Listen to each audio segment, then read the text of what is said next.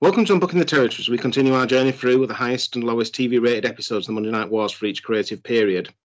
This week sees the last ever episode of Monday Nitro, where WWF had parachuted in the writing team of Shane McMahon and Bruce Pritchard.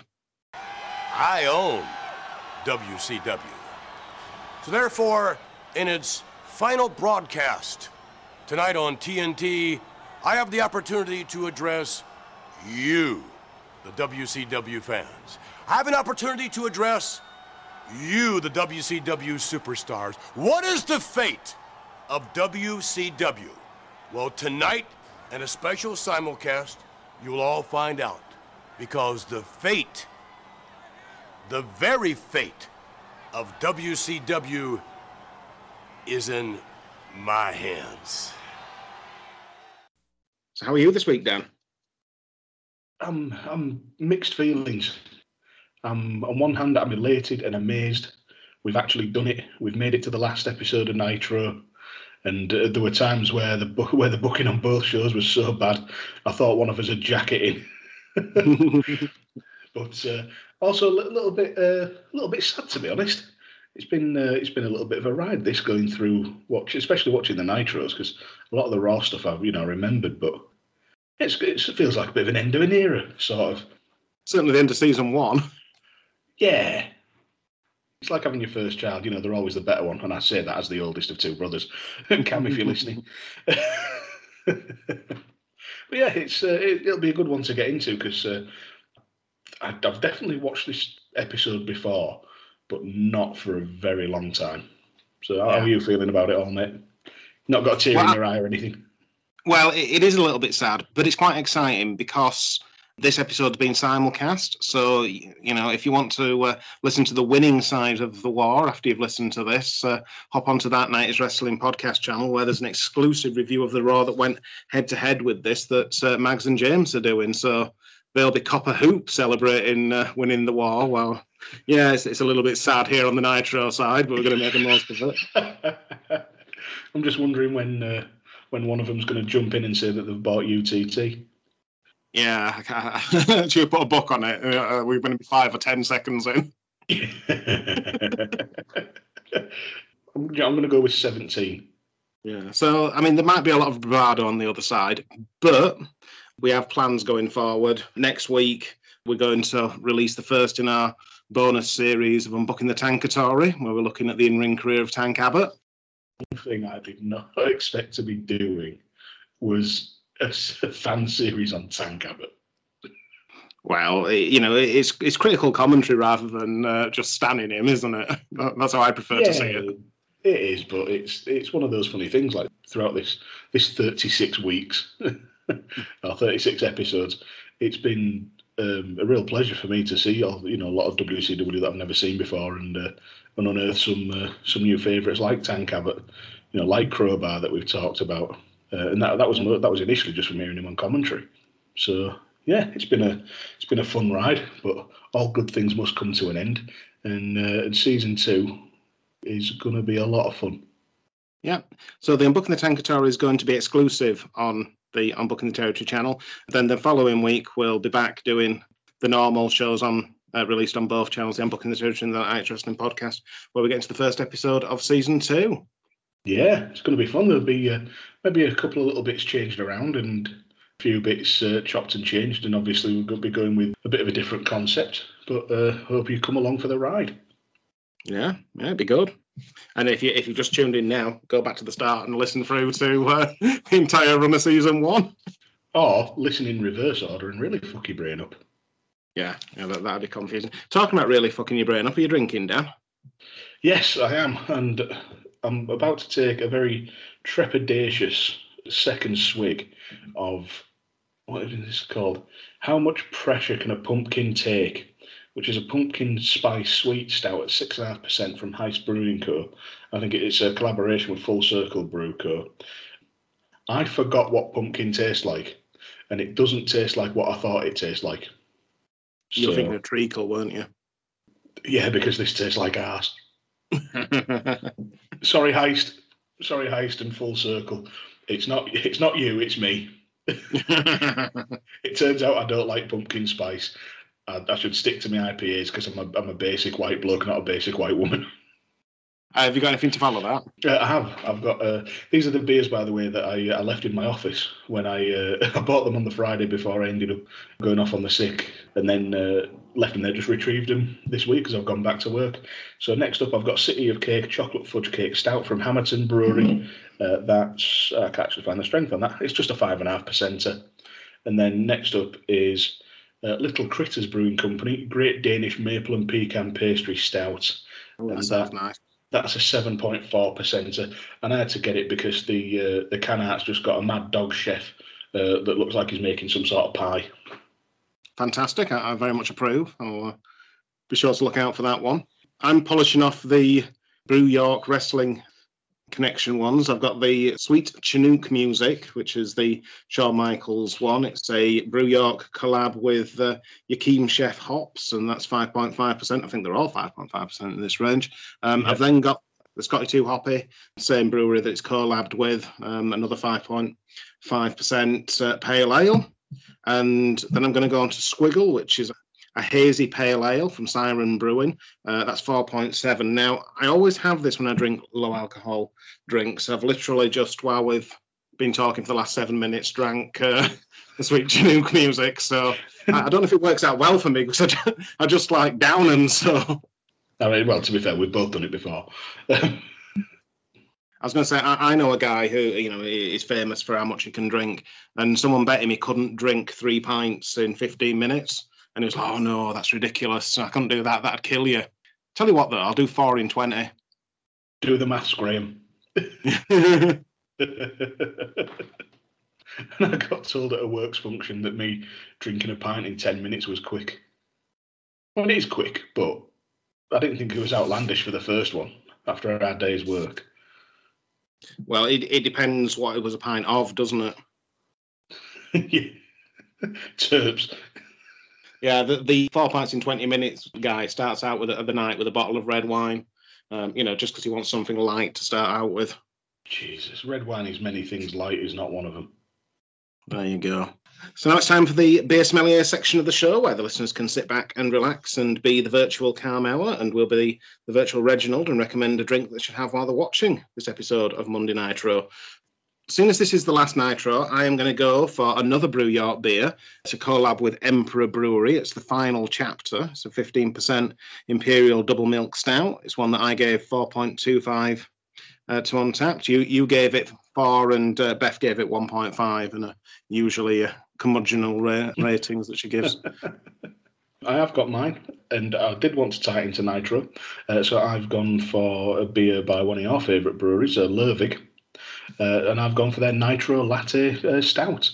6% alcohol, so a little bit on the weak side for me on this show, but it was a really lovely solid beer. I gave it 3.25 out on Untapped, which is a decent rating. It does what it says on the tin. It's coffee, chocolate, it's a milk stout, so a bit of sweetness to it, and it went down very smooth. It's just Lervig again. I've never had a bad beer from them. Yeah, no, they're a decent brewery. Just cracked into the Scotty 2 Hoppy. I can't tell the difference between that and the Sweet Chinook Music. I was going to say that before. It was really cool seeing the cans and having the theming of it.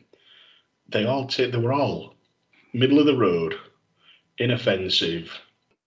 Just, yeah, they were there. I didn't have a bad time drinking them. I didn't have a good time drinking them, but I don't regret it. Didn't live up to the cans. No, there's a lot of beers that do that. Great can art, but then, it's just Magic Rock Inhaler.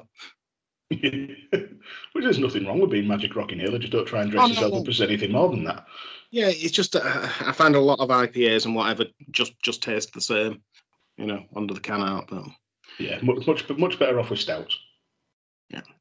So now it's time for Best Beer of the Week. And Best Beer of the Week is Brooklyn Lager by Brooklyn Brewery. So Best Beer of the Week there was Brooklyn Lager. It's 5.2% lager from Brooklyn Brewery. It's one that Beth gave 1.5 to. I have discussed it that she's turning into a bit of a meme with these low rated beers. Have you asked her if she's got Untapped the wrong way around? No, she had when I said about this, she said she hadn't realised, but then she had an evil glint in her eye and was looking through her Untapped for low-ranked beers. So we may be getting best least favourite beers that she's recommending. If we have her back for season 2. Well, yeah. We were talking about it later on, and she was actually driving at the time, so I was taking my life in my hands. And somebody cut her up, and she was suggesting that she should have her expletive of the week. Yeah. I wouldn't mind that. That'd be good, actually. Well, so I'm going to get cancelled. I gave this Brooklyn Lager 2.5, and you gave it 3.25. Yeah, it's fine. It's good as Brooklyn Lager. It's a decent drink. I think that was probably one I had in my early days of Untapped before I delved into the wonders of the stout and got myself a bit of a higher baseline and flavour profile. I might have to do some recalibration on that one. Maybe get Graham in to do some contracting for how you're going to change all your scores. I'm not going to go back and do that. I can't be asked. Well, you might not be asked with these things, but some things are important. So obviously, the WWF have bought WCW by this point. The Fusion Media deal from Eric Bischoff has fallen through. So Vince McMahon's in charge of the overall company, so he's going to need to find some people to go and write this episode of Monday Nitro. And Bruce Pritchard's one of them. We've seen him before, but we haven't seen Shane McMahon in a prominent booking position before. So before Vince makes that appointment, he's going to have to log into LinkedIn and look at some of the qualities that would make Shane an appropriate person to put in this position. This young, unknown upstart. Yeah. It's probably just also worth mentioning that Gerald Briscoe went to the last Nitro as well as the muscle to ensure that nothing bad happened. Yes. I don't know if I'm sure we talked about that on the last episode. I can't remember if it might have been off the call, but yeah, that's great. What a great person to send as the muscle. I bet he could probably still kick some ass at that point, though. Yeah, not Scott Steiner's ass, though. No. Well, maybe. Yeah, Judy Bagwell wasn't there, so they were safe. So, in terms of Shane McMahon's LinkedIn, Vince is going to log in and have a look. Finds out that he's a fourth generation in the wrestling industry after Jess McMahon, Vincent J. McMahon, and himself, Vincent K. McMahon. Shane starts working in the wrestling industry at the age of 15. He's working in the warehouse, filling in merchandising orders. But he left it late getting him to work. Yeah, I'm sure he was doing more than that earlier. It's just because of child labour laws, they don't want to admit it. They don't want to disclose it that he was agenting at 10. Yeah. At age 17, he starts working as a ref as Shane Stevens, and the first event he works is Royal Rumble 88.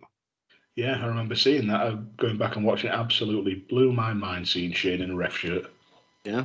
And being a referee, he actually is the first person to walk out into the crowd at WrestleMania 6. Yes, I'd forgotten that. Amazing. Yeah. And you might joke about him booking early on or agenting or whatever. He starts working as a backstage official.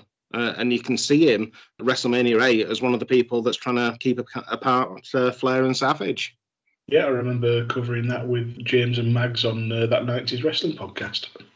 He graduates from Boston University in 1993 with a degree in communications, so it's the same alma mater and the same degree that Stephanie did. I wonder where he got that. I wonder where she got that idea. Shane's older, right? Yeah, he is.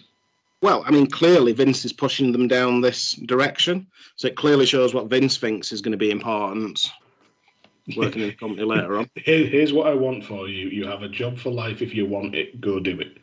Yeah. And then he goes on to work as a producer. He makes his on-screen talent debut in 1998. He's part of the on-screen where they're negotiating with Mike Tyson. That is Vince's assistant in his feud with Stone Cold. So I think this is when Vince is training for the Rumble and they're in the slow chasing the chicken stuff. I absolutely love those. Love that vignette. It's brilliant. And he's an enforcer for Vince with Patterson and Briscoe. The triumvirate of toughness. He then moves on to commentary and is an announcer on Sunday Night Heat, initially with Cornette and latterly with Kevin Kelly. I'd just completely forgotten that. Yeah, he actually does the commentary for the WWF Attitude game with Jerry Lawler. I'd forgotten that as well. It's been that long since I played that game. I loved that. When that came out, that was revolutionary. Yeah, it's a decent game, his Attitude. Then he goes back onto sort of the on-screen roles, that brings his mates in for the Mean Street Posse. They get their asses kicked by Patson and Briscoe. He wins the European title and then retires the title so he can retire as an undefeated champion. It's one way to do it. And then that must have been before Mideon found it in a bin. No, well, Shane brought it back and gave it to Mideon. Oh, that was it, yeah. And then he ends up taking control of the corporation and feuding with Vince McMahon's Union, which we've seen in these episodes. The Union was a thing. A lot of denning. Yeah, and whatever else you say about Shane McMahon, he was nominated, well, he won the award for the 1999 Pro Wrestling Illustrated Rookie of the Year. Yeah, okay. Yeah, he actually ends up declining the award, saying the award should be for the boys rather than management. Well, yeah, I can see that as well. Yeah. WrestleMania 2000 is involved in the McMahon in Any Corner match. Yeah, did he have Rock in his corner, or was it Austin? So Vince had Rock, yeah. Shane had Big Show, he had Triple H, and Mick Foley was in Linda was in Mick Foley's corner. Why did I think Big Show was in that match? Big Show it's Shane's, because that's the one that we saw the Shokishi match 29 days later when he's dressed in a thong after being in the main event of WrestleMania. I liked Gimmick stealing Big Show.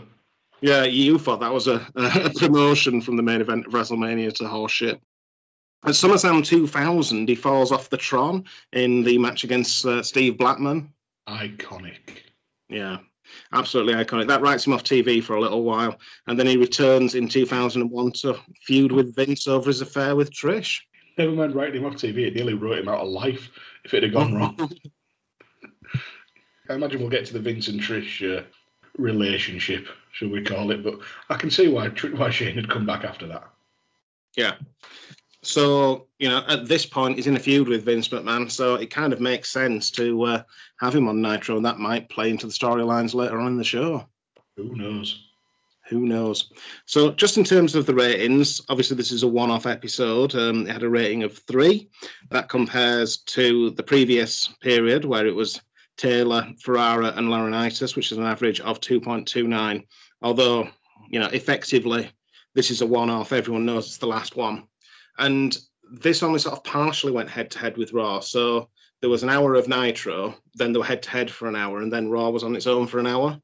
I actually didn't remember that either until we got to the very end of the show. I forgot that it wasn't a full simulcast.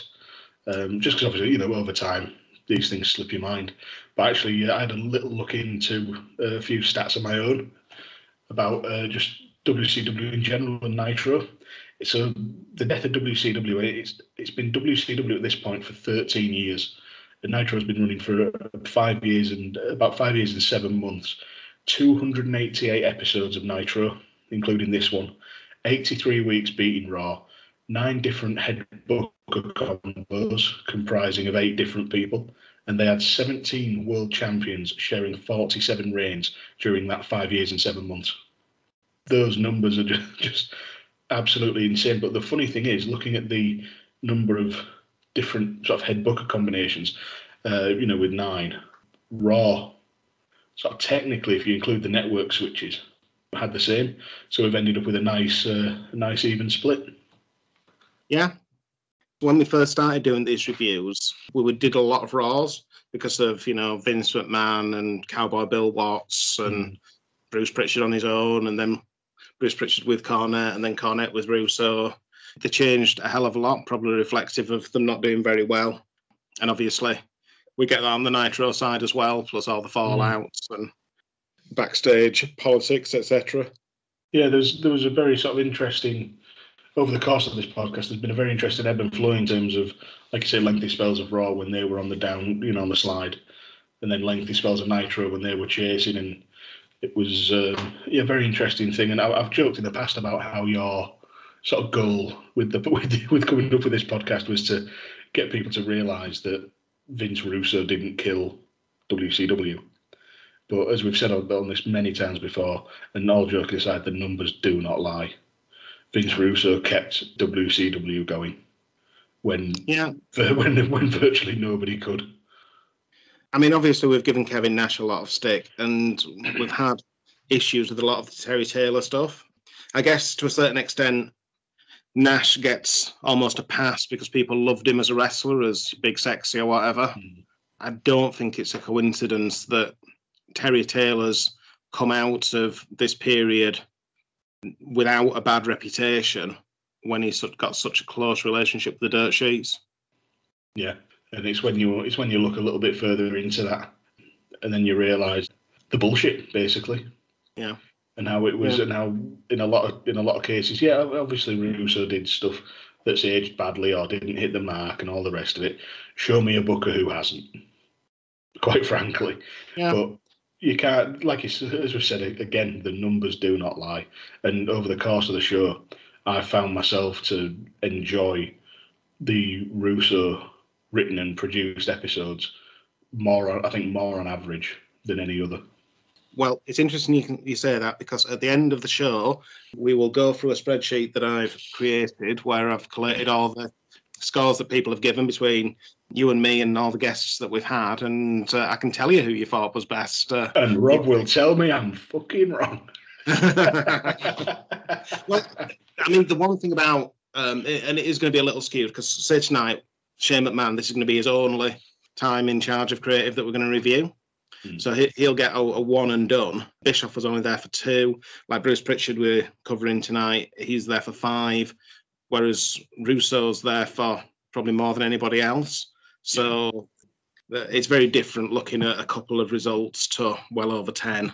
So we shall see. We'll have a look at that at the end of the show. So this episode of Nitro was on the 26th of March 2001. It came from Panama City Beach, Florida, from the Broadwalk Beach Resort. I believe this is the only time there's ever been wrestling at this resort, so there's no figures to compare it to.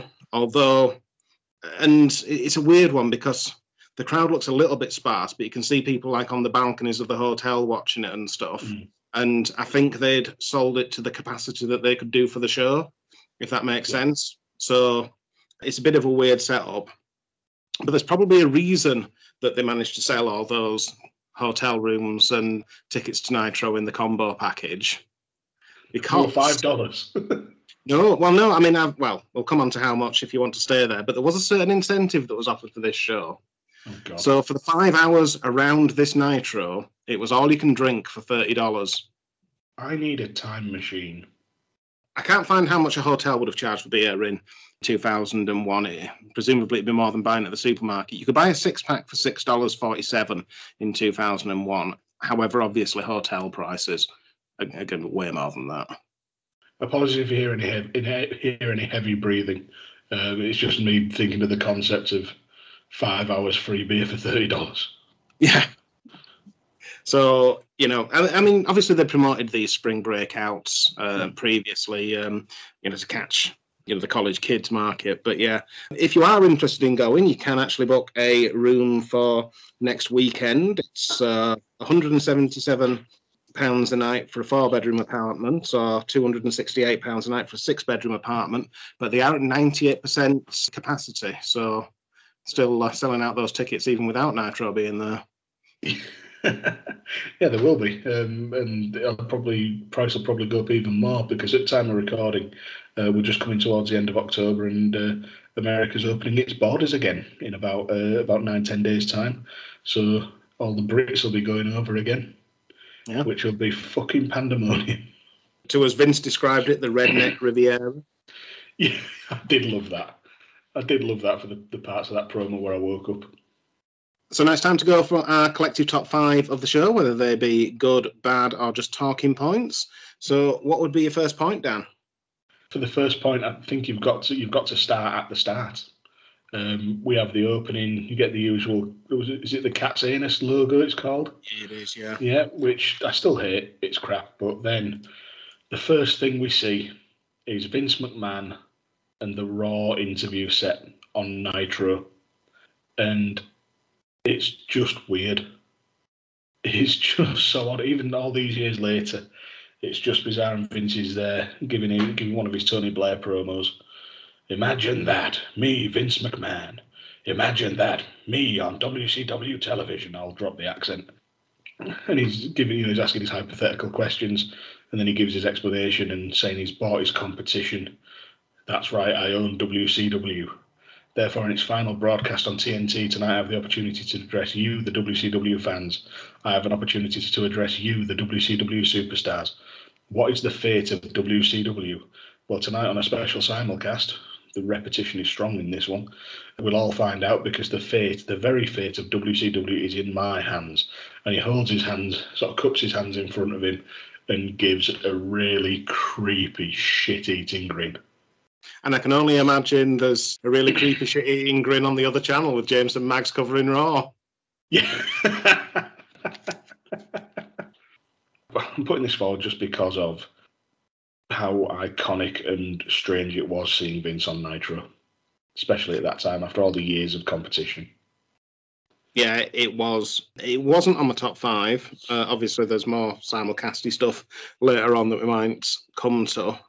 But I can't disagree with you that it's an iconic moment, and it's something you don't expect. You know, it's not the first time that the WWF have taken over someone's television or a portion of someone's television, but it's certainly the first time that they've made it feel like a victory dance. Yeah. Yeah. Obviously, there was that thing, I think it was in the late 80s, early 90s, where Vince was on presenting WCW. Yeah, for at least a couple of episodes. Yeah, they'd got the television slot, but I think they showed WWF programming. And obviously, you know, in '88, they'd come in and taken some of the World of Sport time slots. But obviously, this is the last Nitro. The company's dead, effectively. They've bought the competition, and, you know, there was times when they were taking the water coolers out of Titan Towers, so you can maybe understand it in a way. So on that logic, I guess I have to go with it. Well, if you want to stick a pin in it and explore the others, I do have something on my top 5 that would tie in with this.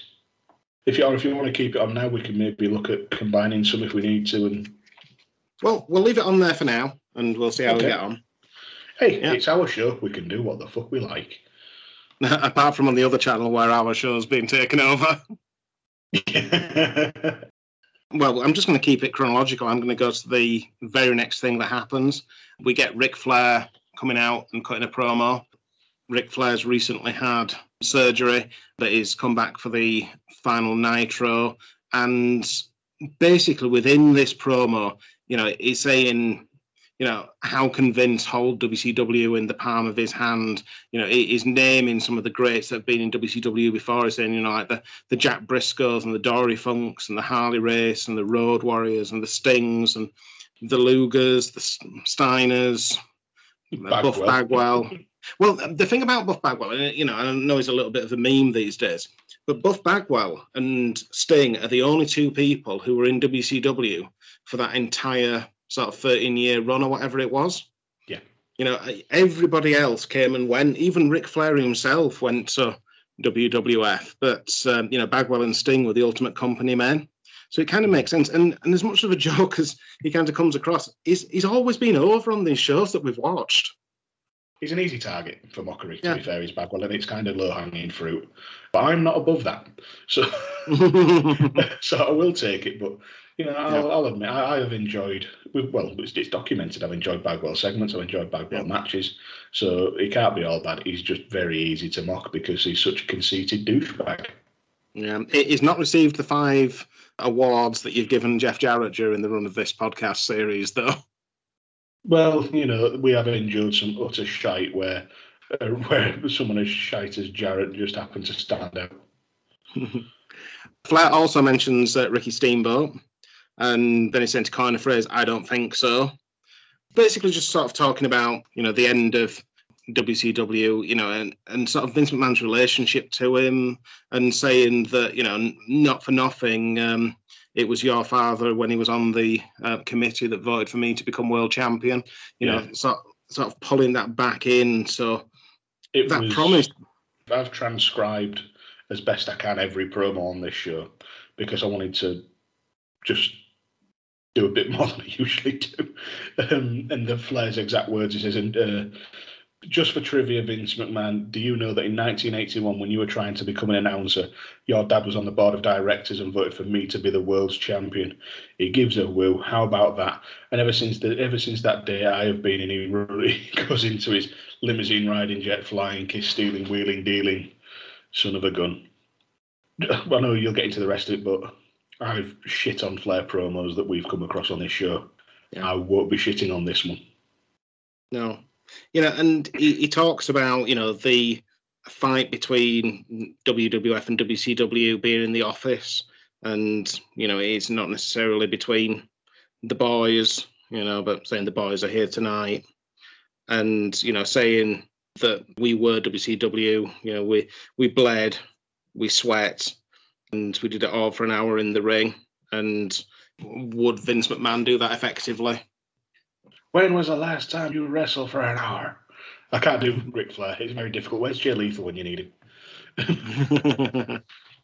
Then he calls out Sting for the final match. And this kind of bookends Nitro because it was the first match on the first Nitro and the last match on the last Nitro. Sting and Flair, the first match on the first Nitro. The first match I thought was Jushin Liger and Brian Pillman. Ah, you're right, yeah. It was certainly it was on the first Nitro. It was mid-show because the main event was Hulk Hogan versus Ray Traylor. Yeah, but it was on the show, and it's certainly going to be the last match of WCW. And believe it or not, Vince McMahon is the person that requested this match. That's surprising. I didn't know that. But it just goes to show that obviously Vince is paying attention. He knows what WCW fans want to see. And he's happy for that to be the last match. He's not happy for that to be the last memory of WCW. But he's happy for it to be the main event, so to speak. At least in terms of match position on the card.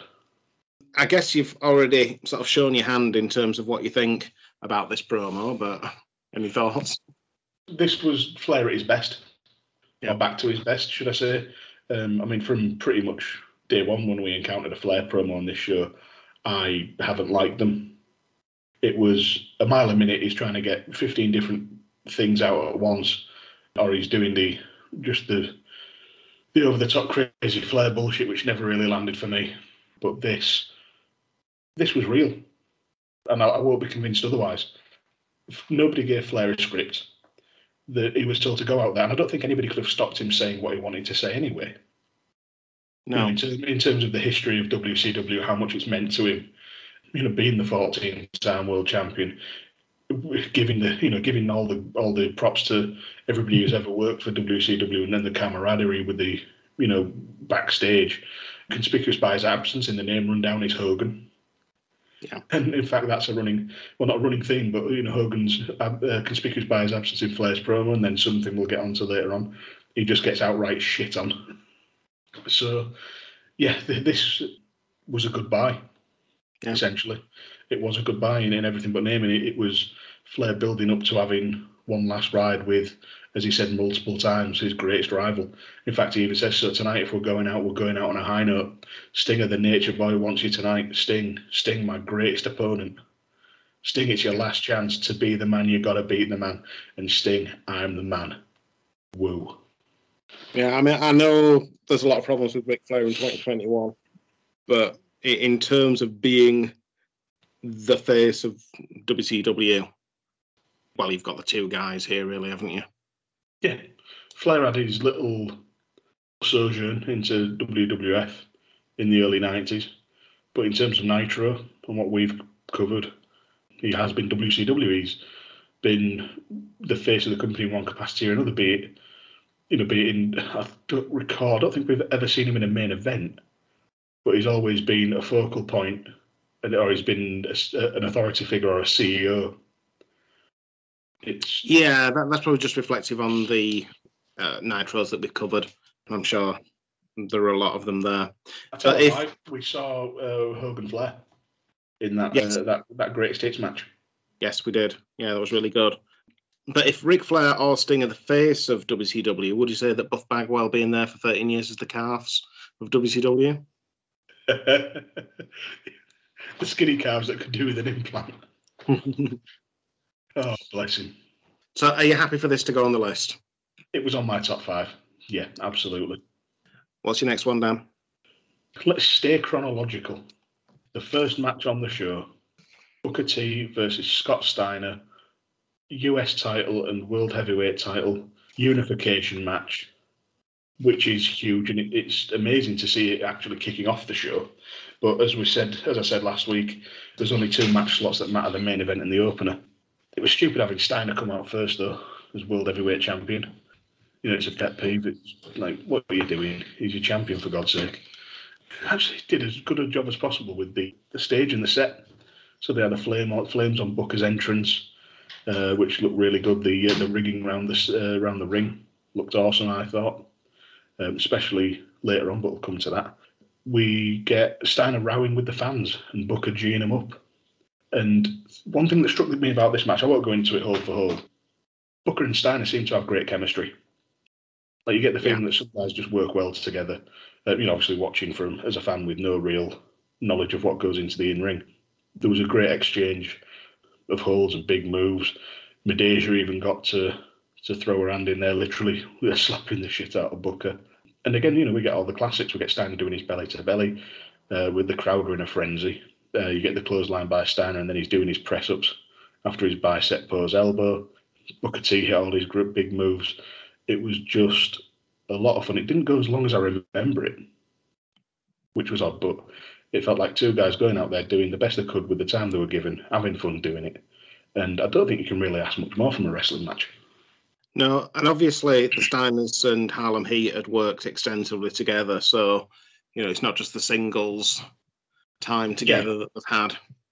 Yeah, of course. Then we get the finish. Steiner gets Booker up for the powerbomb. Booker sort of spins through it, lands on his feet, and he hits the bookend. But that was after you'd seen, for example, Booker going for the bookend, but Steiner reversing into a Northern Light suplex. Just stuff like that was just so smooth, and it's easy to forget because, again, Steiner's become a bit of a meme. Easy to forget how good he was. Yeah, Steiner was the man in 2000, early 2001 in WCW. It looked great.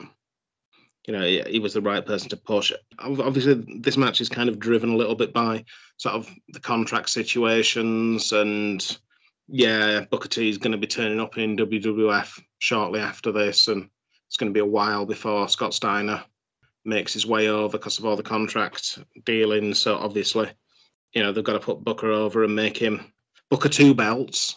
Yeah. Booker 2 belts, the four-time WCW champion. Yeah, at this point. I mean, obviously he's stolen that from DDP's two-time WCW champion, but yeah, he's rolling with it. Were you just going to discuss the match? Or were you going to discuss any of Booker's dealings later on in the show?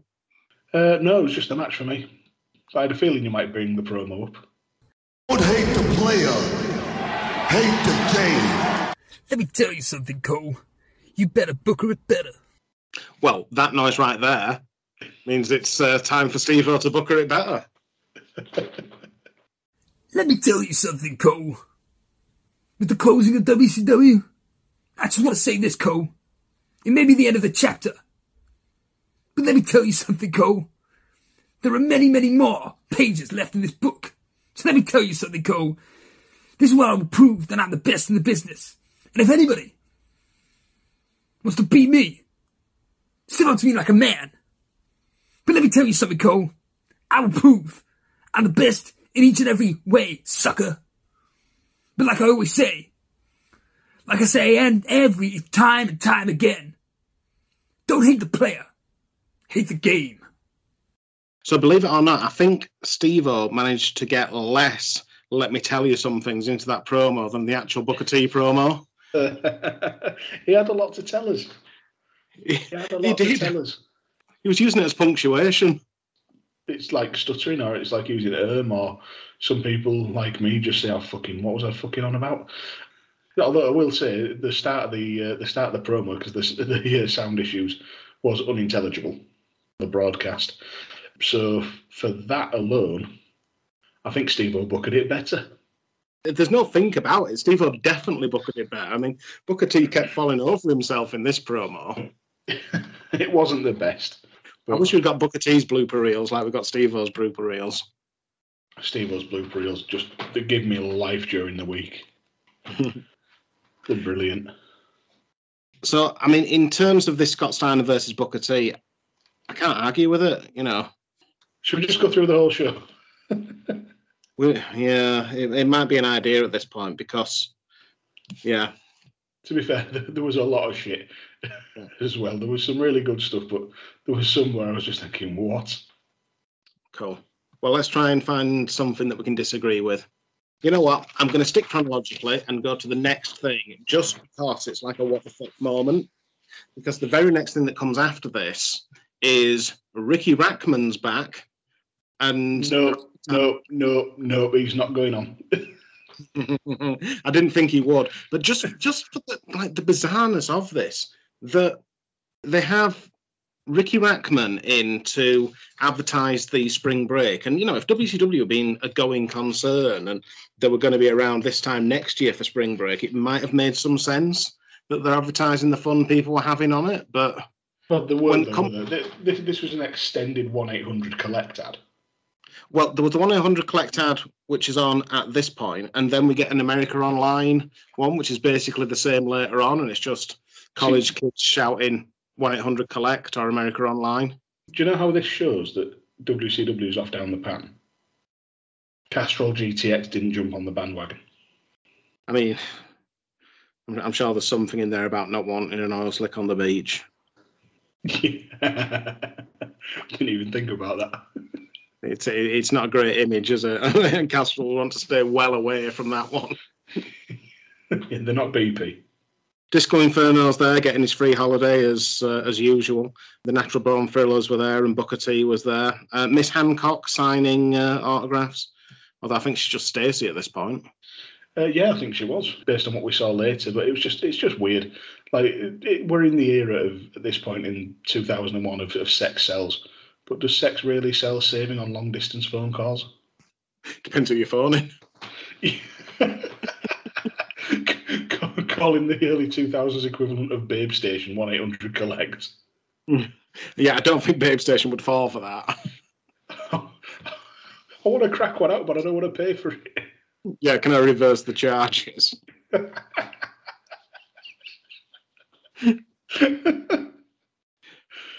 Oh, I bet some tight fucker tried that. Who knows? Or dares to dream. I wish you could see Rob's face. He looked so unimpressed at the thought. Yeah, that's not how business works. Right, so it's you next, Dan. Yeah, fuck Ricky Rackman. He's not going on. So are we just going through the whole show, or should we try and no, we'll find do a something else for top five? Yeah, go on. We found something we don't agree on, so this gives me faith we can get a proper top five. This, to be fair, this next one might be a point of disagreement as well, because I want to talk about the Filthy Animals versus Primetime and Kid Romeo, because this is a rare commodity. This match, a WCW Cruiserweight Tag Title match. Earlier on, we had a qualifier, which was Filthy Animals versus Young Dragons versus 3 Count, which was absolutely insane. I tried to note down as many spots as I could for that one. I had to give up after a minute and a half. The champion's out first again, which was a pain in the ass. They'd only been champions for a day, though. I mean, this isn't the most prestigious belt the WCW's ever had. It doesn't matter. Champions out second, even if they're a thrown together tag team, they've only been champions for a day, and they're going to wrestle 2 of the biggest cruiserweight stars that WCW have got. One thing I will say though, those cruiserweight tag belts look nice. They did, but the champs even have separate entrances, which just showed you got Primetime, who's Elix Skipper, and then Kid Romeo. I'd never heard of Kid Romeo. Comes in very, very late on in WCW. Yeah, so I did a little bit of a look into his career. He started out as a stripper and decided to become a wrestler when that didn't quite pan out. He was trained by Paul Orndorff in the power plant. And I've just remembered your Freudian slip of Paul Orndorff. Yeah. Which his career seems to be doing the inverse Bagwell. Yeah. Yeah. The gimmick was actually modelled on Ricky Martin, apparently. So, okay. La Vida Loca. Yeah. He and Skipper are obviously the prime time, the inaugural WCW Cruiserweight Tag Champions, and that's pretty much the highlight of his career. After WCW died, wrestled in Puerto Rico for a bit. He jobbed a bit around TNA until 2005. Took a 3-year hiatus. During that time, he worked as an exterminator. Came back to wrestling in 2008 briefly for NWA South Atlantic, where he was part of their tag champions for 6 months, and then retired as soon as they lost the belts. So he kind of just thought, not a champion anymore, so fuck it. But in terms of this match, this match sort of encapsulated everything good about the Cruiserweight division. It was just, this match would actually stand up today. You could watch this match on a Dynamite or, on Impact or probably even, WWE or anything, and it would more than stand up. Again, there's so many spots and so many reversals. Just the start of the match. Primetime jumps Kidman. He tries to whip Kidman. Kidman hits a head scissors. Then Primetime reverses an Irish whip. We get 2 hip toss reversals, and then Kidman gets Primetime up in this weird sort of. It's a bit like the hold for a glam slam, from that Beth Phoenix used to do, and Ray just springboards and drop kicks him in the head, and that's the start of the match. It's a 2 count, and then 20 seconds later we've got Primetime reversing an Irish whip into a belly to belly and tagging in Kid Romeo and essentially hitting like Lance Archer's blackout, but to assist Romeo in hitting a flipping senton off the top. I can't believe you missed the most important part of this match, which happened right at the start. Go on. So we'd had William Regal telling Vince McMahon that was he sure he wanted to buy WCW? A lot of crazy things happening. WCW, it's a bad place. And then at the start of this match, Tony Schiavone says, "We've had to do some crazy things, Steve Regal, like put your ass over." I completely missed that. Oh, the shade. My word. You were too busy watching the flips. I was mesmerised. Yeah, this match was just ridiculous. You had Primetime using the that sort of Matrix. They call it a Matrix escape from the pin, but it's the Minami Toyota escape for me, where they just bridge up out of it. And yet, like I said, there's too many different spots to mention. But I think at one point, Kid Romeo hits a double underhook facebuster. Ray breaks the pin at 2, and then Ray power bombs Kid Romeo. Does a swan dive headbutt for 2. Primetime breaks the pin.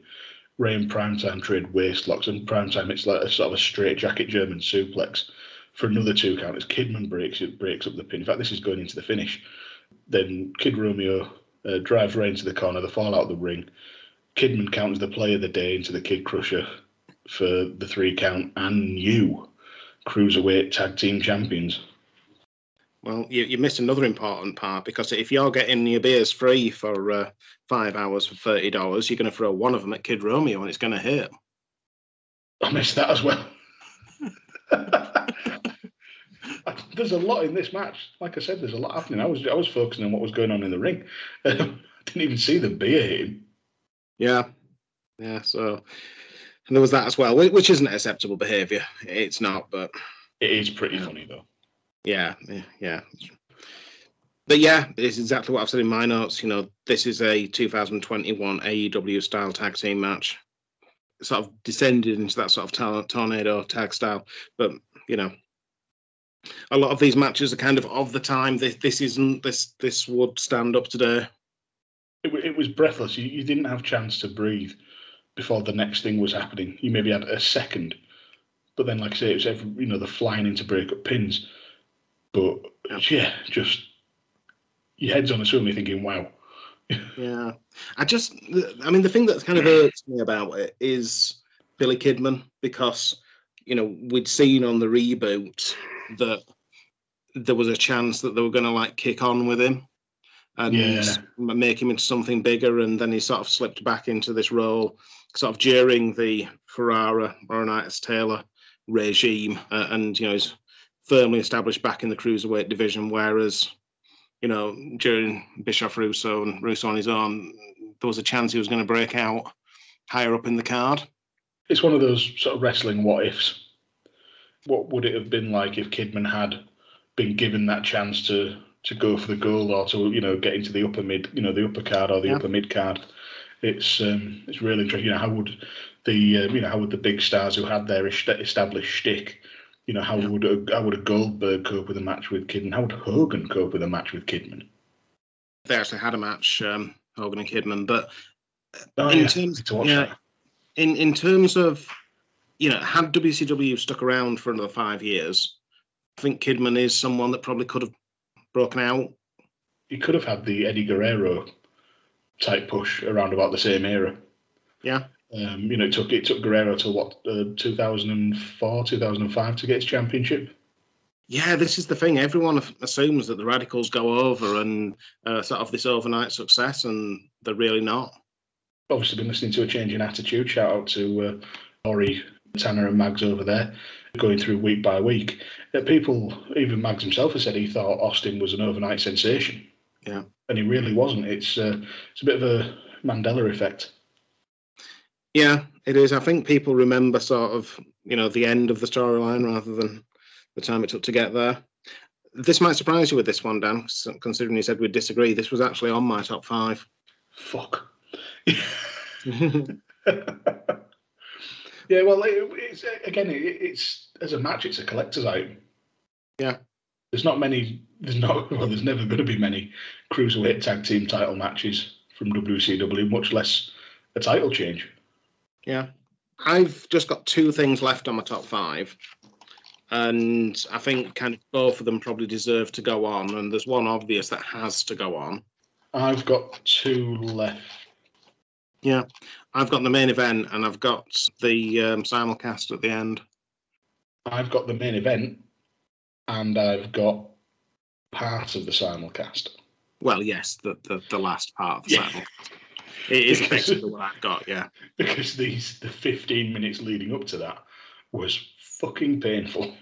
It was painful, but I do think it was interesting, especially that bit where Vince McMahon's going to the crowd and is sort of listing the people in WCW and, who should I keep, who should I fire, and he actually says Hulk Hogan, thumbs up, and there's a mixed reaction, and thumbs down, and there's a bit more of a cheer for we don't want Hogan. Funnily enough, actually, with this, where Vince was doing the thumbs up, thumbs down, Bagwell was apparently backstage at WCW, and he was talking. I can't remember who he was talking to. It might have been his dad. His dad who he shot. What? Buff Bagwell shot his dad. Did he? Yeah. His parents were having an argument. Yeah. Oh, sorry. Yeah, I do remember that. Anyway, so it probably wasn't his dad. He was talking to somebody backstage. No, I think it was. I think they reconciled afterwards. Oh, right, fair enough. But he was talking to somebody backstage anyway, and he's saying, I should just pack up and go because there's no way WWF want me. And somebody told him that Vince had name dropped him during this promo because he wasn't watching it live. He said you were the 3rd guy that Vince mentioned after Hogan and Luger. And I think Buff Bagwell gets really poorly done by, because Buff Bagwell basically gives up his WCW contract that he's got time on and quite a lot of money on to sign a new, much lower deal with WWF. And they set him up to fail. They have him in a match, the Nitro on Raw match against Booker T, but it's the week before they're going to be in Atlanta. Yeah. If Buff Bagwell had come out in Atlanta, he would have been over his shit. Yeah, it'd have been amazing. Yeah. It really would. So that was a bit of bollocks. But yeah, the best part of Vince's promo was when he was asking the crowd, let's start with Hulk Hogan. And it was mostly boos, to be fair. Yeah. Lex Luger again, mostly boos. Buff Bagwell got a pop. Yeah. He got a pop, and so did Booker T. And I'm not doing the last bit of that. And then Vince he says, "Oh, you guys are a mixed group." And then Big Papa Pump gets a cheer, and he says, "I don't know that you necessarily help me, except let's just say this." And then you hear the Goldberg chants. Yeah. And the guy says, "Vince, I don't think Vince had planned to say any more names." But you just go, there are a few others. All right, Sting, cheers. And then Goldberg, massive pop. Massive pop for Goldberg. Yeah. And then Vince just says, oh, well, this is very interesting. And then he just carries on his bullshit. Yeah, so, I mean, we weren't going to nominate the Vince part of it. I think the Flair Sting definitely deserves an honourable mention. If we're struggling to sort of have everything on the top 5, I would be happy to lump the Flair promo and the main event under the same banner. Yeah, we'll do that. Or you could even lump in the bookending of the show with the McMahons. Well, we'll lump in Flair together because I think Shane McMahon deserves his moment in the sun. Yeah, fair enough. So what do you want to talk about first? Should we go for the main event or should we go for the final part of the show? We'll go for the main event and then we'll end with the end. Fair enough. It makes sense. I can't argue with that. So it was your go, mate. So you take it away. Yeah, so it's Ric Flair versus Sting in the last ever WCW match on Nitro. Obviously, as we said, we're going to get that Nitro on Raw with Booker T versus Buff Bagwell, and we're going to get several matches for WCW titles over on WWF later on. Scott Hudson saying, even when Ric Flair jumped over to WWF, Sting was the one man who remained loyal, and he knows what loyalty means. And they're talking about the history that they've got and saying about all the times that Sting and Flair have wrestled each other and saying they actually wrestled against WrestleMania 4. Mm. You know, just sort of playing into the history of it. Ric Flair's wearing a T-shirt because he's just come away from the operation. You know, we get classic moments within this match. You know, Sting doing his gorilla press slam, the Flair turnbuckle bump, and the Flair pratfall, and you know, just the greatest hits from both of them. You know, Ric Flair having him in the figure 4, and then Sting doing the reverse, because everybody reverses Ric Flair's figure 4, and then sort of hobbling around the ring, you know, and then Stinger Splash, Scorpion Death Rock, Sting wins. But it's not just the match itself, it's after the match. Sting helps Flair up, who's still sort of groggy from the match or whatever, and they hug. Mm. And it feels like a real moment in wrestling. Yeah. As much as the Flair promo was real, this was real. The commentary reference Sting and Flair smiling at each other. This was two guys who've been around the horn so many times and know each other so well and know they could put on a decent wrestling match in their sleep. They've said, let's go out there. We'll do our stuff. It's the last time we're going to be able to do it on Nitro. Let's just have fun with it. From this match, in this setting, and on this show, you almost want it to be a greatest hits. You don't need to see anything new because you know you're probably not going to see it again. And it was great. You know, we even got Sting doing his whole no selling of the chops and the strikes and flexing and roaring back and then Flair backing into the corner. You've seen it before, but you don't care because it's brilliant. And I thought Scott, you mentioned it before, Scott Hudson is exemplary throughout the show, as he always is. But he really excelled himself before this match, as you said. When he was saying when it was on vogue to jump from WCW to WF, even Ric Flair made the jump. But this man from Milwaukee Wrestling Federation to WCW was loyal. He bled WCW, slept WCW. 7-time World Heavyweight Champion that proved night after night what loyalty meant. And tonight he and Ric Flair are going to finish off Nitro. That was a great call. And then at the end of the match, when you think it couldn't get better from Hudson, he gets personal and what it means to him. And he says, two men that I'm a big fan of. Thank you, Steve Borden. Thank you, Ric Flair, for everything you've given to this sport. And I think this was Hudson's way of signing off. Because as we've said before, he never gave up his day job. But I think he knew he was done as well. I was just going to ask you that, because of all the stars that go over from WCW to WWF and everyone that they pick up, and bearing in mind they don't want to spend that much money on the people that they pick up, it feels to me that an obvious one that would have been a great fit, you know, you want to differentiate Raw from SmackDown. You know, you've already got, like, Paul Heyman at this point on the commentary team on Raw. Yeah. Scott Hudson, for the amount of money you'd have had to pay him, has to be one of the best value signings you could get from WCW at this point. Yeah, and he's so talented.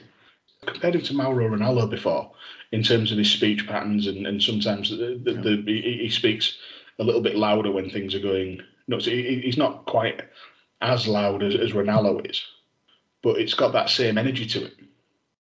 He was that style of commentary before Ranallo, as far as I'm aware, before Ranallo was doing it. And actually, I can't for the life of me anyone look at Nitro and say, who do we want? And they said, do we want Schiavone? He probably won't come. Do we want Hudson? No, we'll pass. Utter madness. Les Hudson turned him down. Who was head of talent relations at this point? Jim Ross. That makes more sense. Yeah. yeah. So suddenly, that makes all the sense in the world. Because at this point, was it JR and Heyman on Raw? Yeah. So JR didn't want to. Maybe had another prana in the tank. Yeah. I was trying to think of the phrase, but he definitely had conflict of interest. He did, but it's a great, what could have been, I mean, we've only had a couple of years of Scott Hudson doing the Thunders and then graduating to the Nitros at the reboot. What he could have achieved. Imagine if Scott Hudson was 20 years into a career on mainstream TV. Oh, it'd be unreal. Even if he didn't stay with WWE. Imagine if he'd have gone to a TNA, or if he was still around and he'd turned up on an AEW or a Ring of Honor or New Japan. New Japan would have been a perfect fit for Scott Hudson. I mean, not with his day job, well, no. But in terms of his commentary style. If he went full-time commentator and imagine if it ended up Kevin Kelly and Scott Hudson as the regular commentary duo in New Japan, or even when Kevin Kelly and Callis were duo. Imagine if they had a three-man booth with Scott Hudson. Yeah. Really is one of those great what ifs, and I would not have registered. Scott Hudson would not have been on my radar had we not done this show. Yeah. I'm guessing isn't going on, so it's your go next, Dan, and I think I know where you're going. Yeah, well, I think we can always, like I said, we can always combine Flair versus Sting with the Flair promo. No, that's fair. We'll combine Flair versus Sting and the Flair promo. We've got them on. And then that's so we've lumped in the bookends of the Nitro portion of the show. We open the show with Vince McMahon on Raw, and we close it with Shane McMahon on Nitro, pretty much as part of the Raw part of the Raw broadcast. Vince has given his soliloquy and his his extended party conference speech. And then when he's saying about, getting Ted Turner at WrestleMania to bring in the contract, and then he's going to set him up in one corner and put Linda in the other corner and make him watch as he beats his son up. And then No Chance in Hell hits. Vince is beckoning for Shane to come out because he's said 17 times in 15 minutes that he's going to fight him at WrestleMania this Sunday. But Shane isn't at Raw. He's on Nitro. And he walks out. So, what's up, Vince? Surprise, Dad, you're in Cleveland, Ohio, and I'm here in Panama City Beach, Florida, standing in a WCW ring. And he says that Vince's ego's got on the best of him. He said he wants to finalise the deal at WrestleMania. He wanted to have the audacity to ask Ted Turner himself to come down and finalise the deal. And that was just the opportunity he was looking for. Because the deal is finalised with WCW. And the name on the contract does say McMahon. However, the contract reads Shane McMahon. And Vince's face. I've read it before that Vince's face can display about 15 different emotions at once. And this was no different. It was an absolute picture of shock, worry, betrayal, anger. He had everything. And another thing I've heard said about Vince McMahon is that he can convey more emotion through his Adam's apple than most people can convey through their entire face.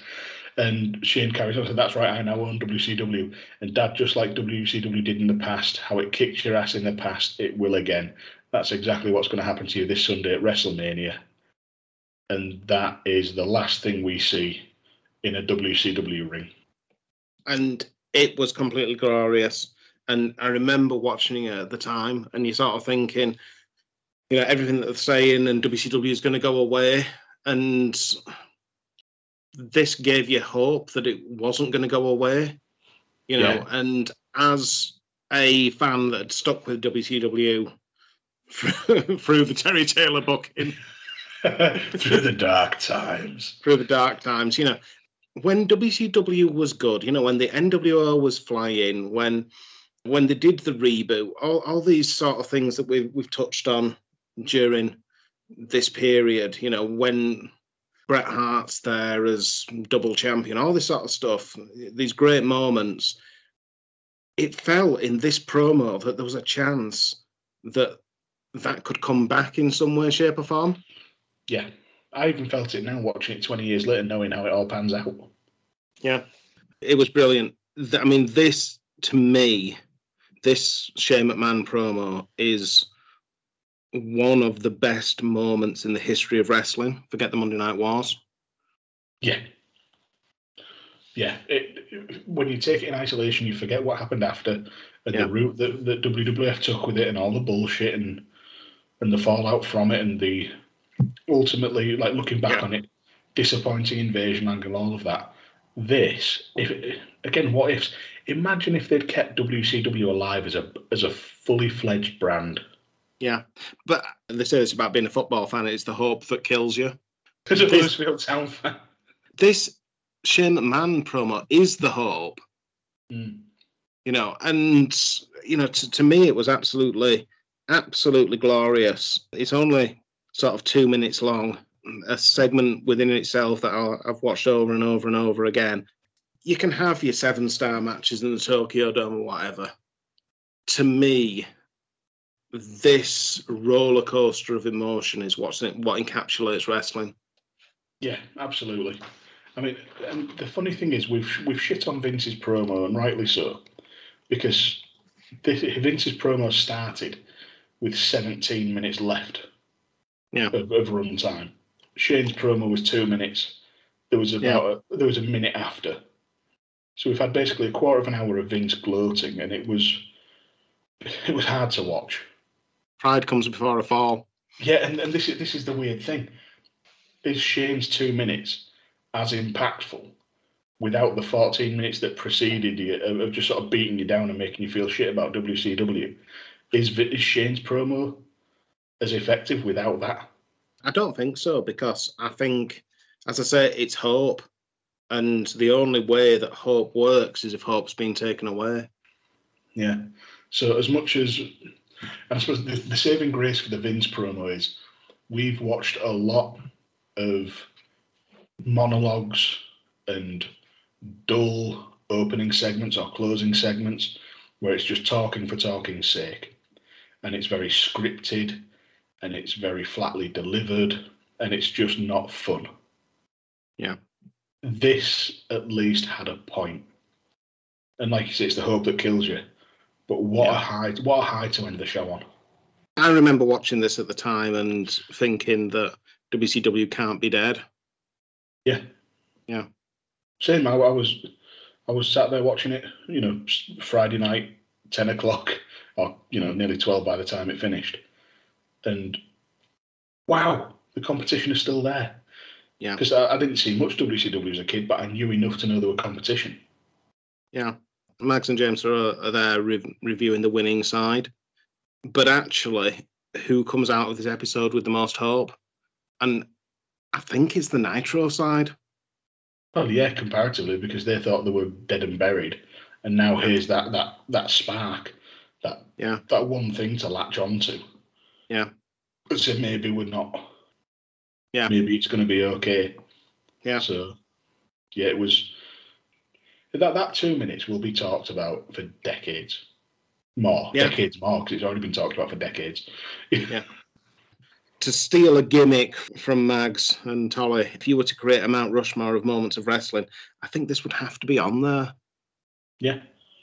As a moment, yeah. When you take it in again, when you take it in isolation, forget what you know about what happened after.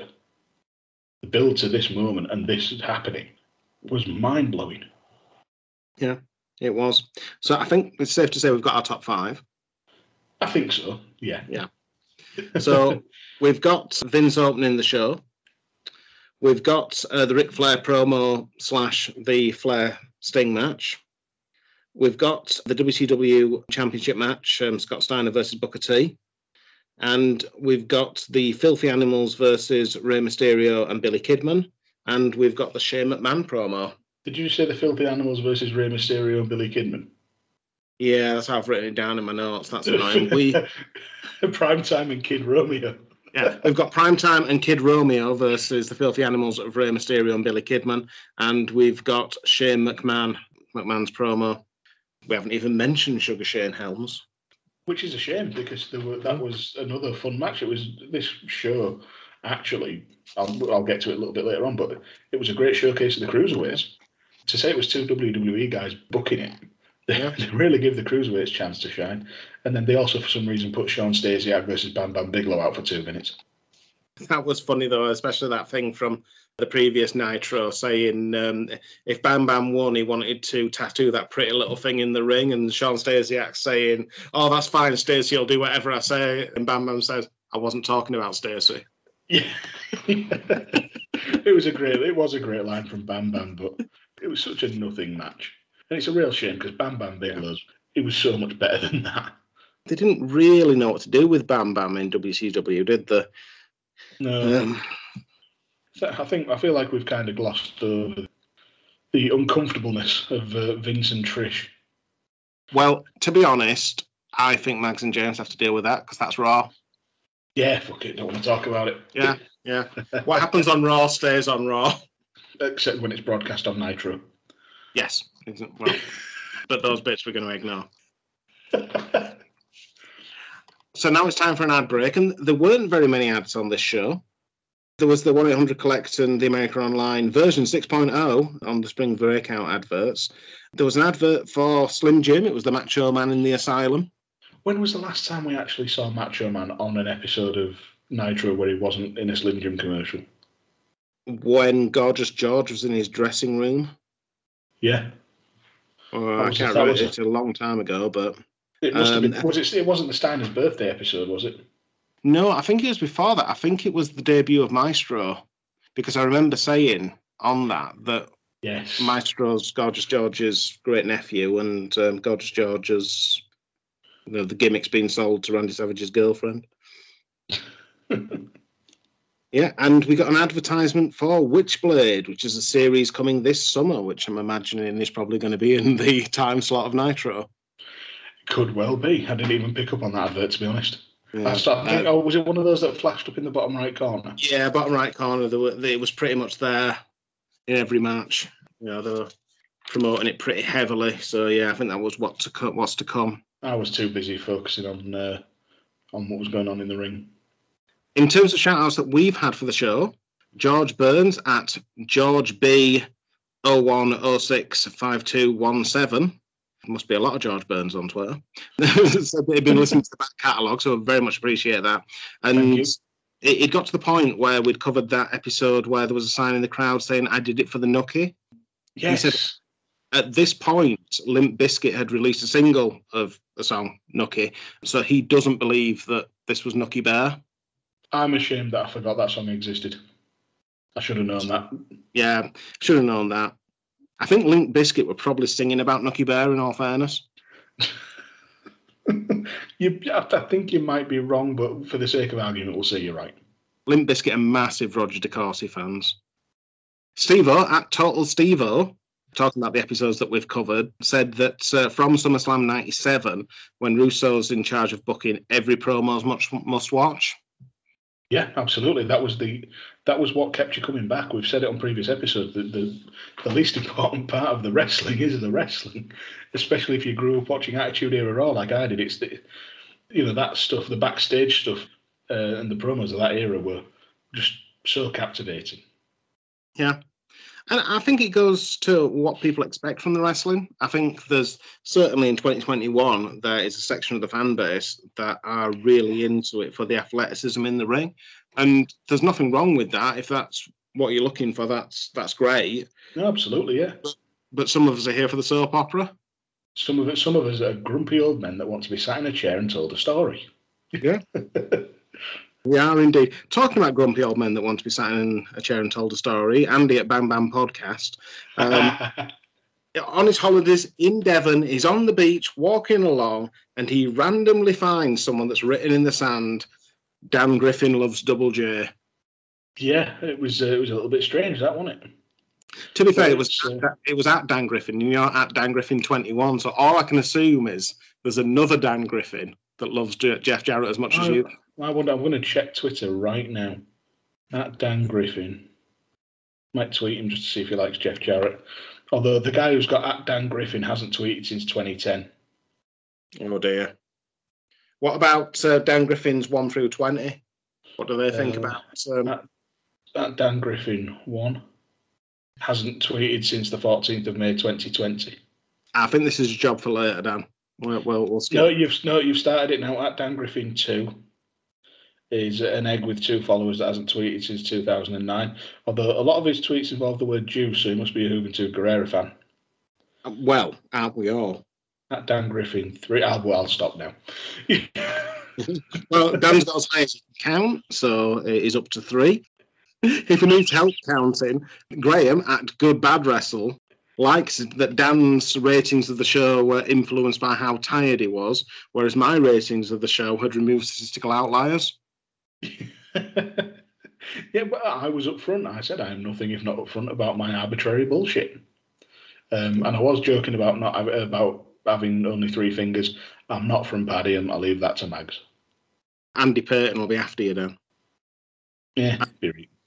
Danny at Scottish Juggalo made us a logo sponsored by Castrol GTX. Oh, that was amazing. That was amazing. If I didn't think we'd get sued, I'd say we should use it. Yeah. Although, to be fair, I mean, we've described them before as... they're basically they'll sponsor anyone in the Monday Night Wars, won't they? We should probably go and look on ECW, see if there's a bit of Castrol over there. Well, you never know. In Season 2, we may touch on ECW. We may do. Mags at Podfather Mags said that Man U fans could cheer themselves up after they lost 5-0 to Liverpool at home.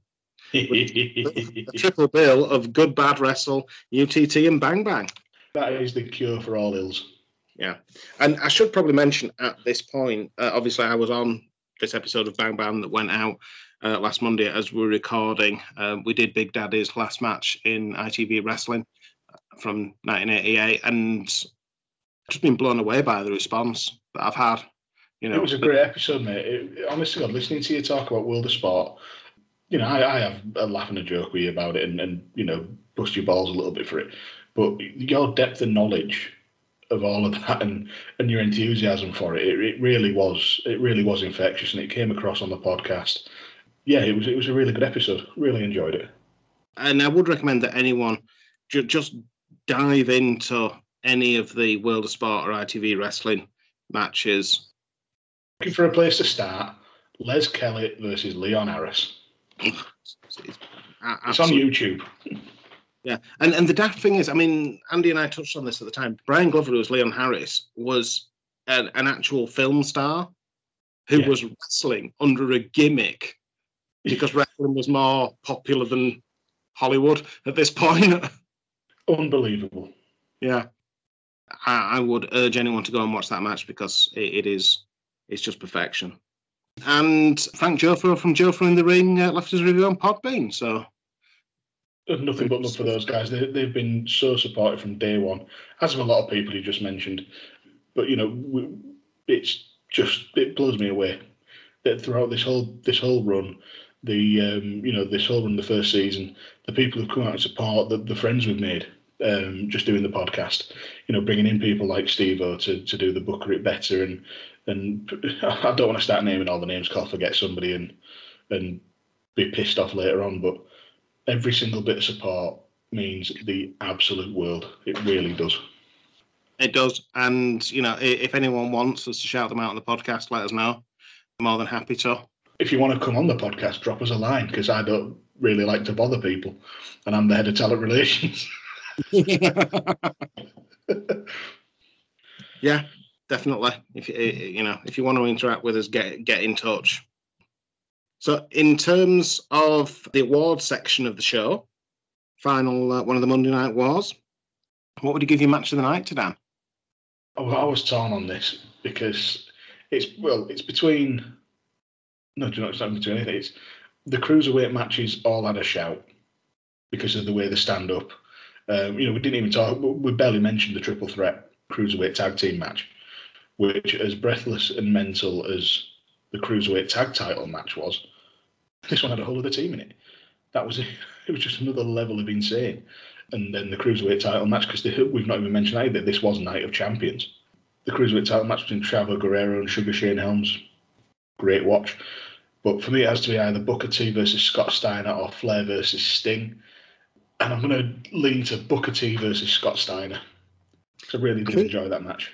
I think that's the better wrestling match. I think the more emotional match is Sting Flair. And I'm going to have to go with that just because of the real emotion that came out. And this entirely depends on how you split it. If we're going to say which was I more emotionally invested in, it was Flair versus Sting by a country mile. But I take match of the night in this instance, I'm taking match of the night to be the best wrestling match to fit my personal tastes, and that's Booker T versus Scott Steiner. Yeah. What's your moment of the night? The name on the contract does say McMahon, but it says Shane McMahon. Yeah. And for everything we said before, literally my notes say, I've got the name on the contract does say McMahon ... and then just so much hope. I would argue this is possibly the moment of the Monday Night Wars. I mean, you'd have probably have to sit down and think about it. I guess Hogan joining the NWO is probably up there. Yeah. I mean, we've covered it on one of these episodes, Austin throwing all the Rock's paraphernalia into the river. Yeah. The ex-invasion of Nitro, but I don't know that this is up there. You talk about, stories and things going out with a whimper or out with a bang. This Nitro went out with a bang. Mm. It really did. A lot of people have been upset with the ending of Game of Thrones or whatever. This is a television series that's ended. How many television series have ended this well? Not many. No. So who would you give your MVP of the night to?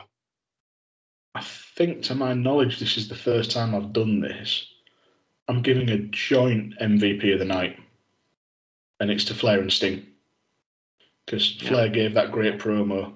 Sting gave a perfectly serviceable promo as well, I should add. It was fine. There was nothing wrong with it. It just didn't blow you away. And then both had the final match, and it was a greatest hits, and it was performed to perfection, real emotion after the fact. And in fact, during the match as well, like I say, when you see them smiling at each other, and it's kind of that, all right, mate, I've got you. I see this, I know what's happening. And just so I have to give it to Flair and Sting. In terms of my MVP, I'd have to go with Shane. Yeah, I can understand that. Talk about maximising your minutes. Yeah. The most important award of the night, the Rene Goulet Award for Outstanding Haircut of the Night. I'm going to give the Rene Goulet Award for Outstanding Haircut of the Night to a first-time winner, as far as I'm aware, and it goes to Jimmy Yang for having the haircut on the show that was the closest to a mullet. Very good. I'm going to go with Sting. He's cut his hair, but he's growing back. He's maybe not got the same ball that Rene Goulet's mum uses to cut his hair, maybe a bit of a shorter one, but it's certainly a mullet in progress. Oh, I was having a drink, you bastard.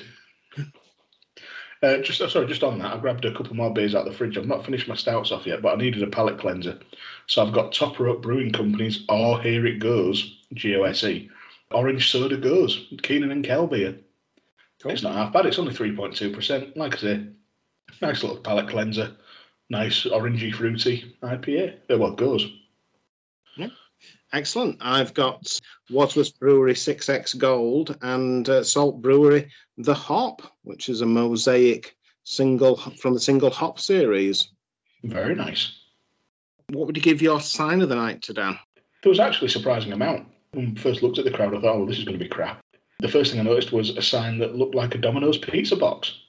And then I realised that somebody had a sign that said, Amy and Preston, I love you.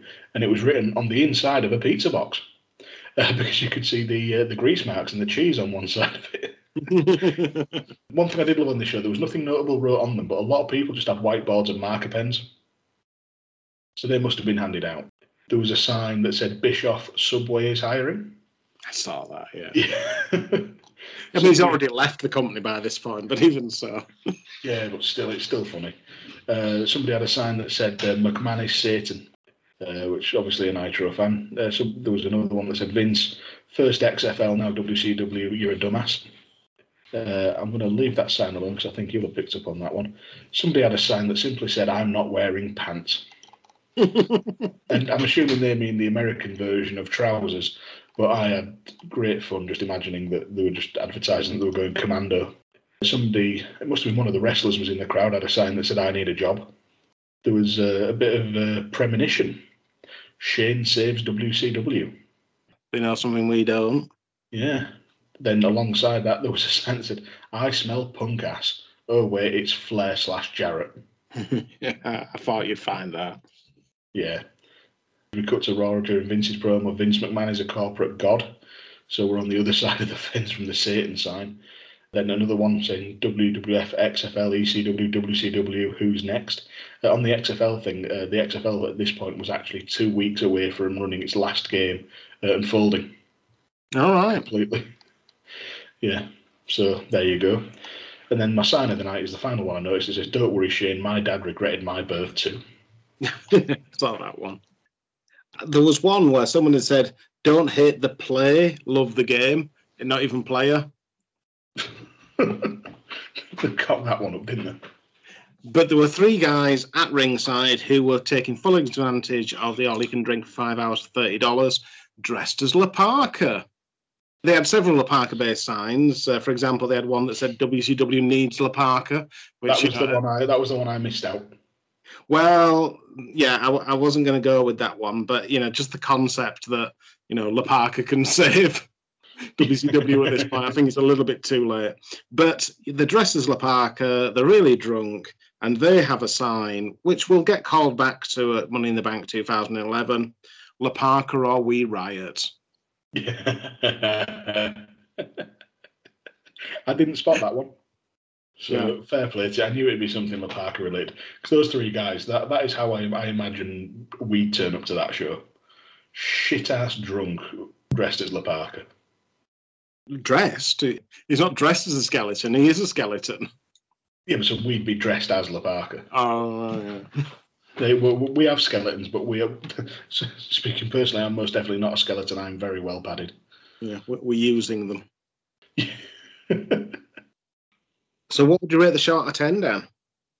Oh, right, here we go. My final sort of ratings ramble.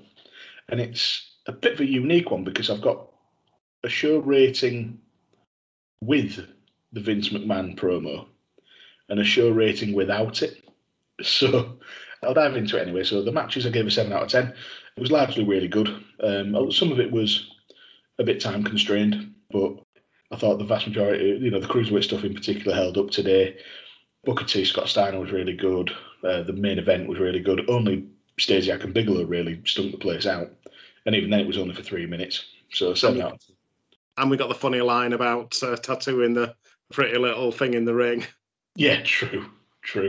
And as for the promos that took place on Nitro and in a Nitro ring, I gave them a 9 out of 10 because they were virtually faultless. Yeah. For production-wise, 8 out of 10. Again, virtually spot on. There were some sound issues, which was the only real bugbear, but was enough sort of quite noticeable throughout the show. It was really impressive for a resort show. The setup they'd had with the screen placement, and they've got the pyrotechnics going. The pyro at the start was brilliant all around the hotel and on the beach. It felt big. Well, apparently, because WWF had bought them and they knew it was going to be the last one. So, like, the production crew were just like, thought they had a blank check.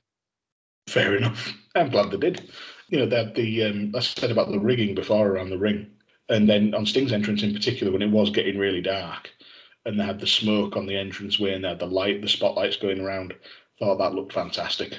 And all the simulcast stuff was impressive as well, you know, cutting backwards and forwards to Raw. Really well done. That's an 8 out of 10. Storyline, 9 out of 10. What is bigger than Vince buying WCW?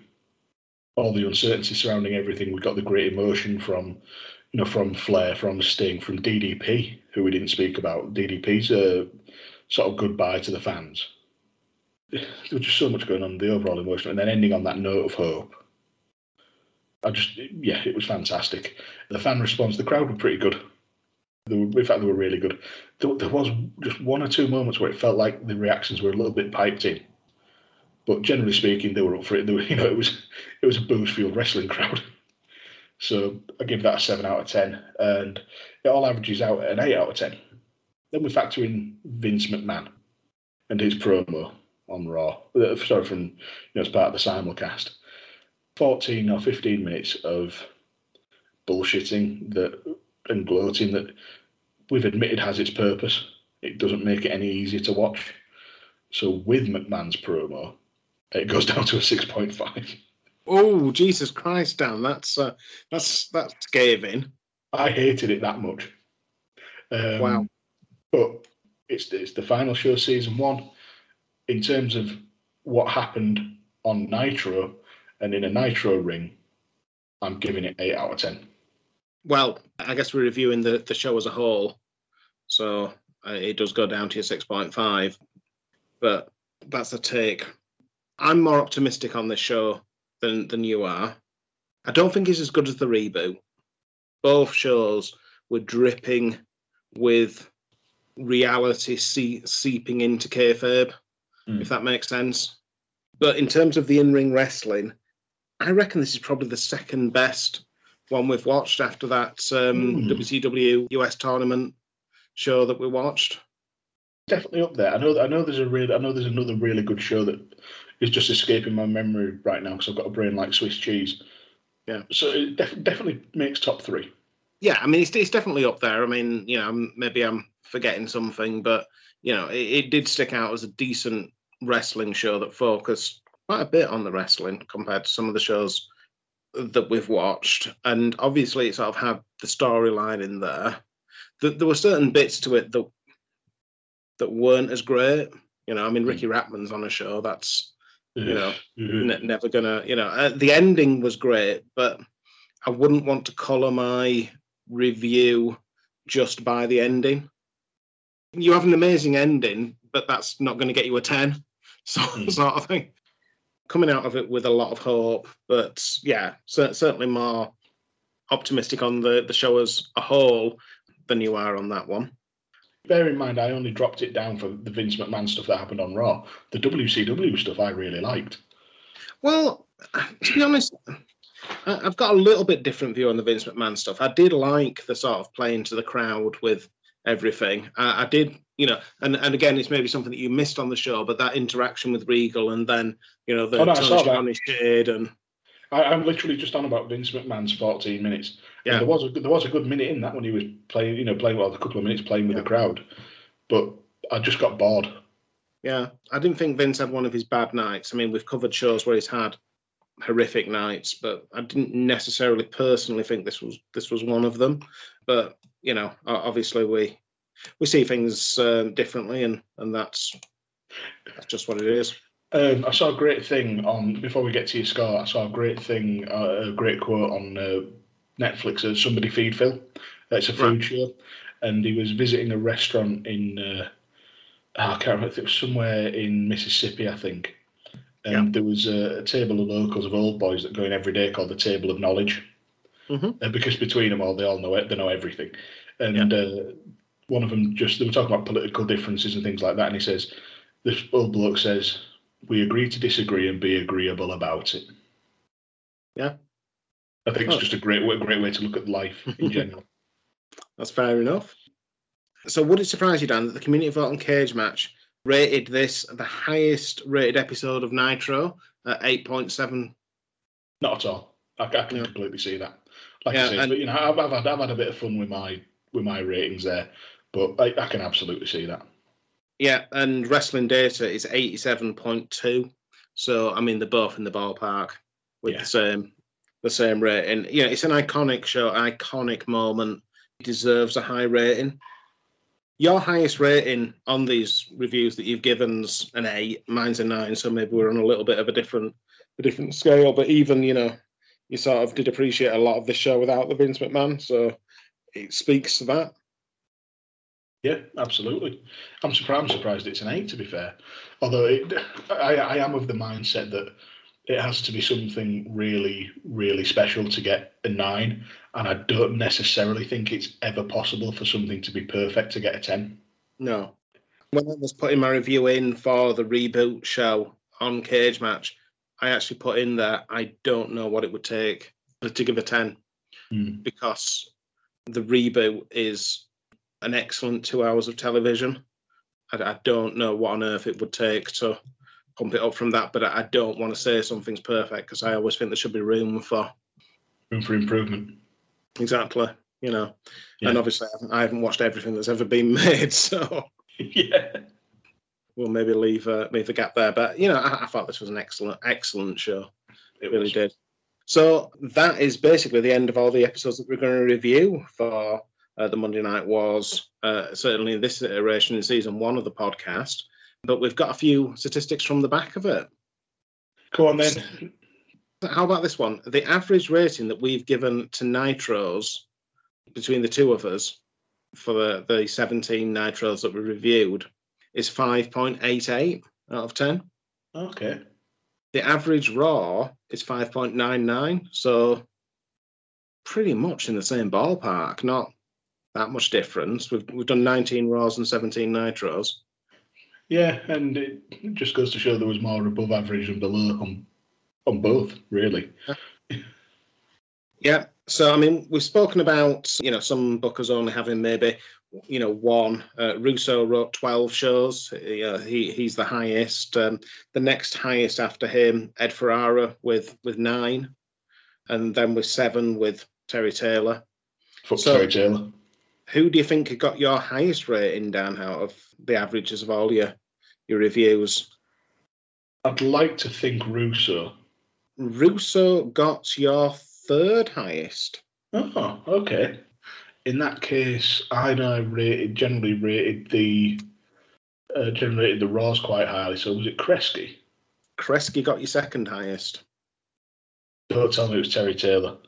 It was Eric Bischoff, which is a little bit of a proxy for Vince Russo, because he only booked with Vince Russo. So you gave Russo an average of 7, Kresge an average of 6.625, and Russo an average of 6.54. Okay.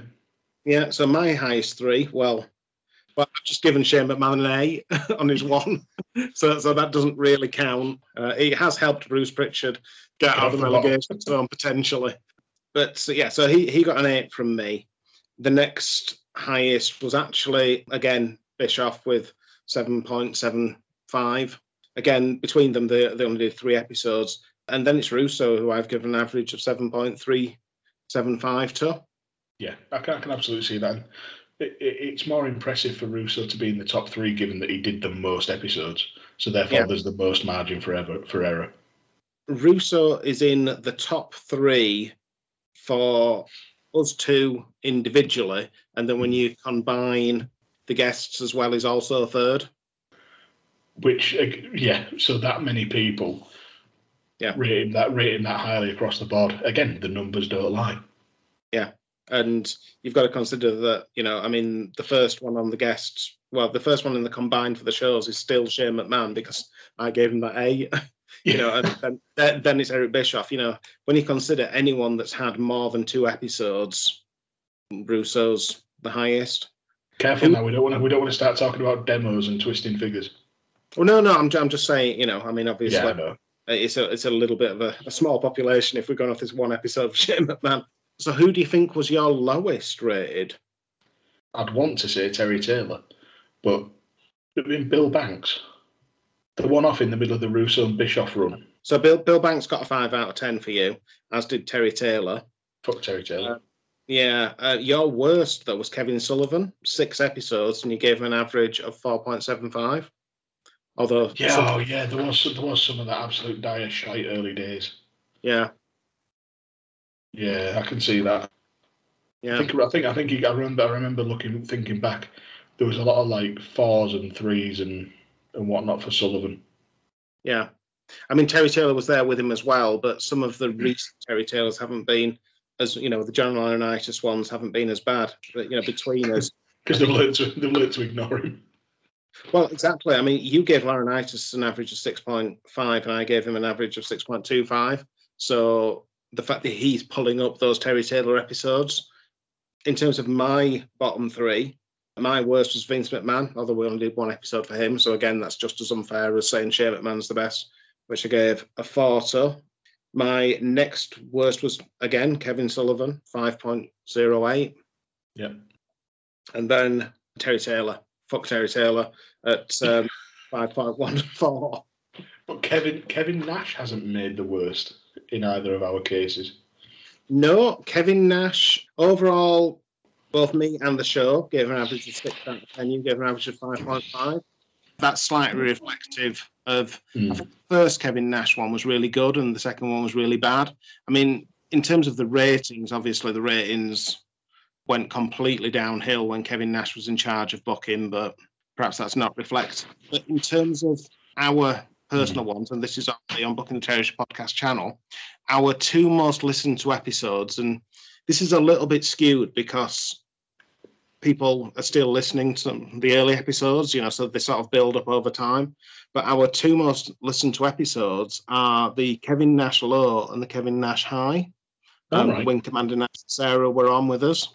We've never had a bad guest on this show ever, but those chats with Wing Commander Nash and Sarah were particularly good ones. We need to get Nash back, and Sarah, to be fair, but we need Nash back with a bullshit alarm. We do.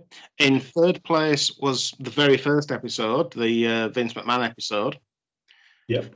In 4th place was when we had Matty on to discuss the Russo and Ferrara highest rated episode of the entire Monday Night Wars.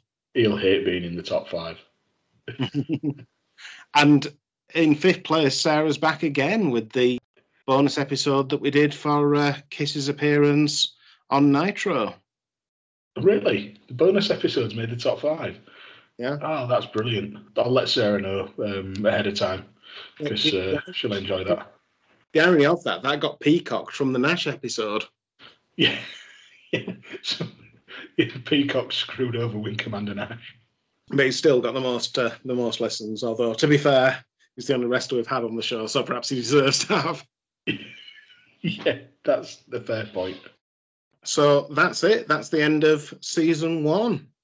So where can people find you, Dan? You can find me on Twitter at DanGriffin21, usually tweeting about wrestling that's 6 weeks out of date at minimum, or movies that are 25 years out of date.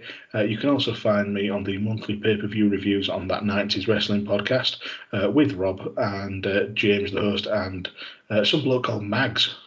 Don't know, never heard of him. I don't think podcasting's really his thing. No, he hops on once a month. I'm not sure he's done much else.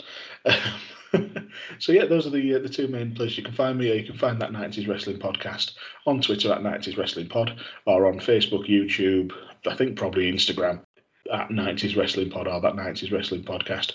Go give it a like, share and subscribe. James really does smash it out the park with all his interviews, and also Cafe de Rene with Rene Dupree. And a massive thanks to James and Mags for doing the Raw that went head-to-head with this. Hop on That 90s Wrestling channel. It's exclusively available there. You'll hear the other side of this monumental day in wrestling history, and really glad that they could cover that for us. Yeah, absolutely. And I hope that Mags has given us as much grief as we've given him. But also a big thank you to James as well for hosting the podcast on his channel. Didn't have to do that for us. It really is greatly appreciated. Yeah, it really is. You can find me at UTT Rob. It's really more about the mutuals than it is about the followers. So if you want to follow, I'm more than happy to follow back. As you've said, you can find me at those monthly pay-per-view reviews as well. In terms of the show, obviously this episode is exclusively available on the UTT podcast channel, and that's where you'll find the exclusive on Booking the Tankatory episodes going forwards. So it's really important to subscribe to both, because on the 90s Wrestling podcast channel, you will hear us on those monthly reviews. So next thing that's coming out on this channel, Tank Abbott, and it's how he got into UFC, his time appearing on Friends.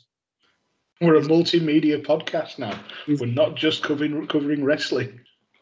I think it's so funny that Courtney Cox has to deal with her on-screen partner fighting Tank Abbott, and then she's going to have to deal with her real-life partner later on facing Tank Abbott.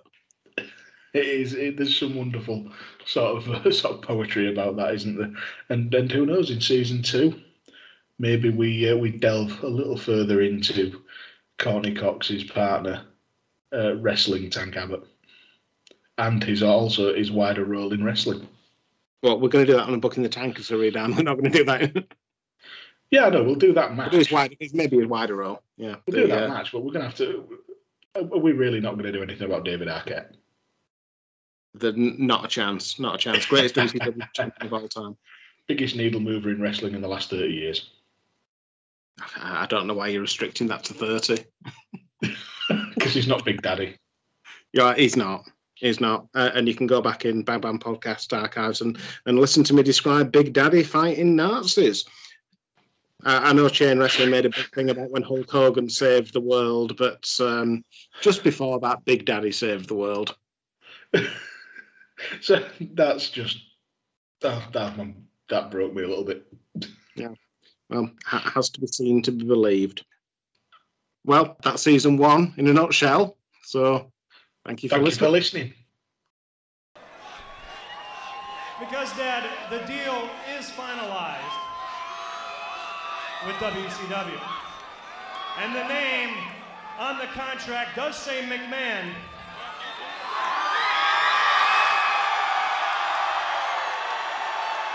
However, the contract reads Shane McMahon. Oh my God! I don't believe it! That's right. I now own WCW.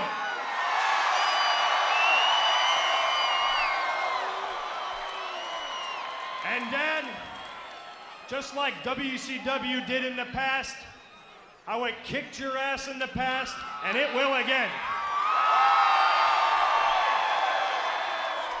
That's exactly what's going to happen to you this Sunday at WrestleMania.